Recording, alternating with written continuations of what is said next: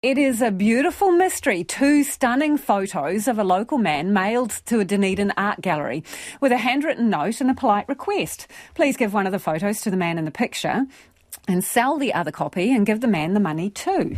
The photo's subject was snapped outside a dairy where he was asking for change.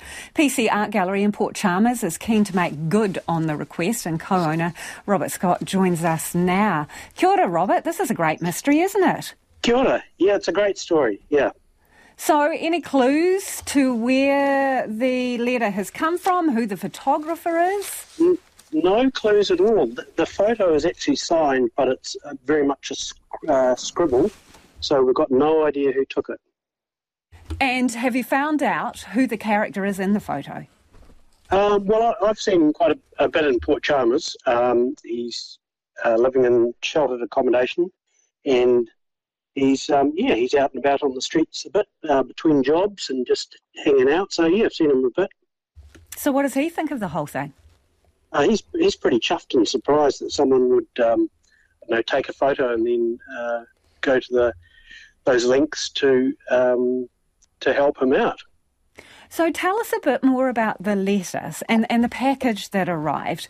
What else is in the note? Is it handwritten, any dates or clues? Not any clues as such. We know the dates. We don't know it was taken on the 14th of this month. It arrived at our gallery on the 16th. And it is a handwritten note. And it's basically what you said in terms of him wanting to help this guy out. In terms of us, selling it. And there's a signature on the note, or? There's a signature on the note, and it matches the signature on the photo. But we can't work out what it says. And the gentleman in the photo, does he remember the photographer? No. What does he remember of the photo being taken, and is he fine with that photo going up for sale?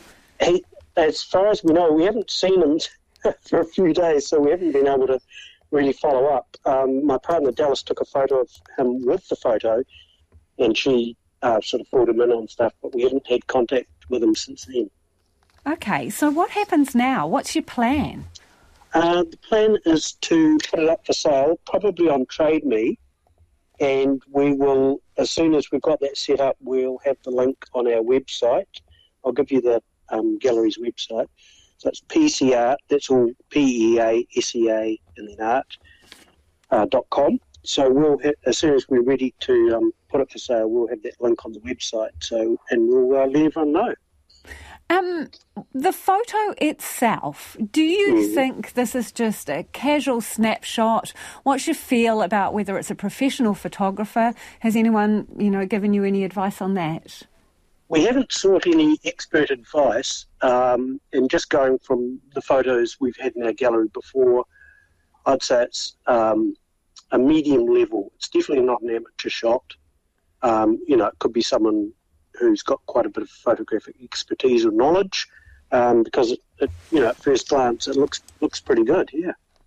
And what would you hope to get for it, or is there any idea of what it is worth? Very, very hard to say. I think with something like this that's got a great story behind it, I think that'll elevate the price quite a lot.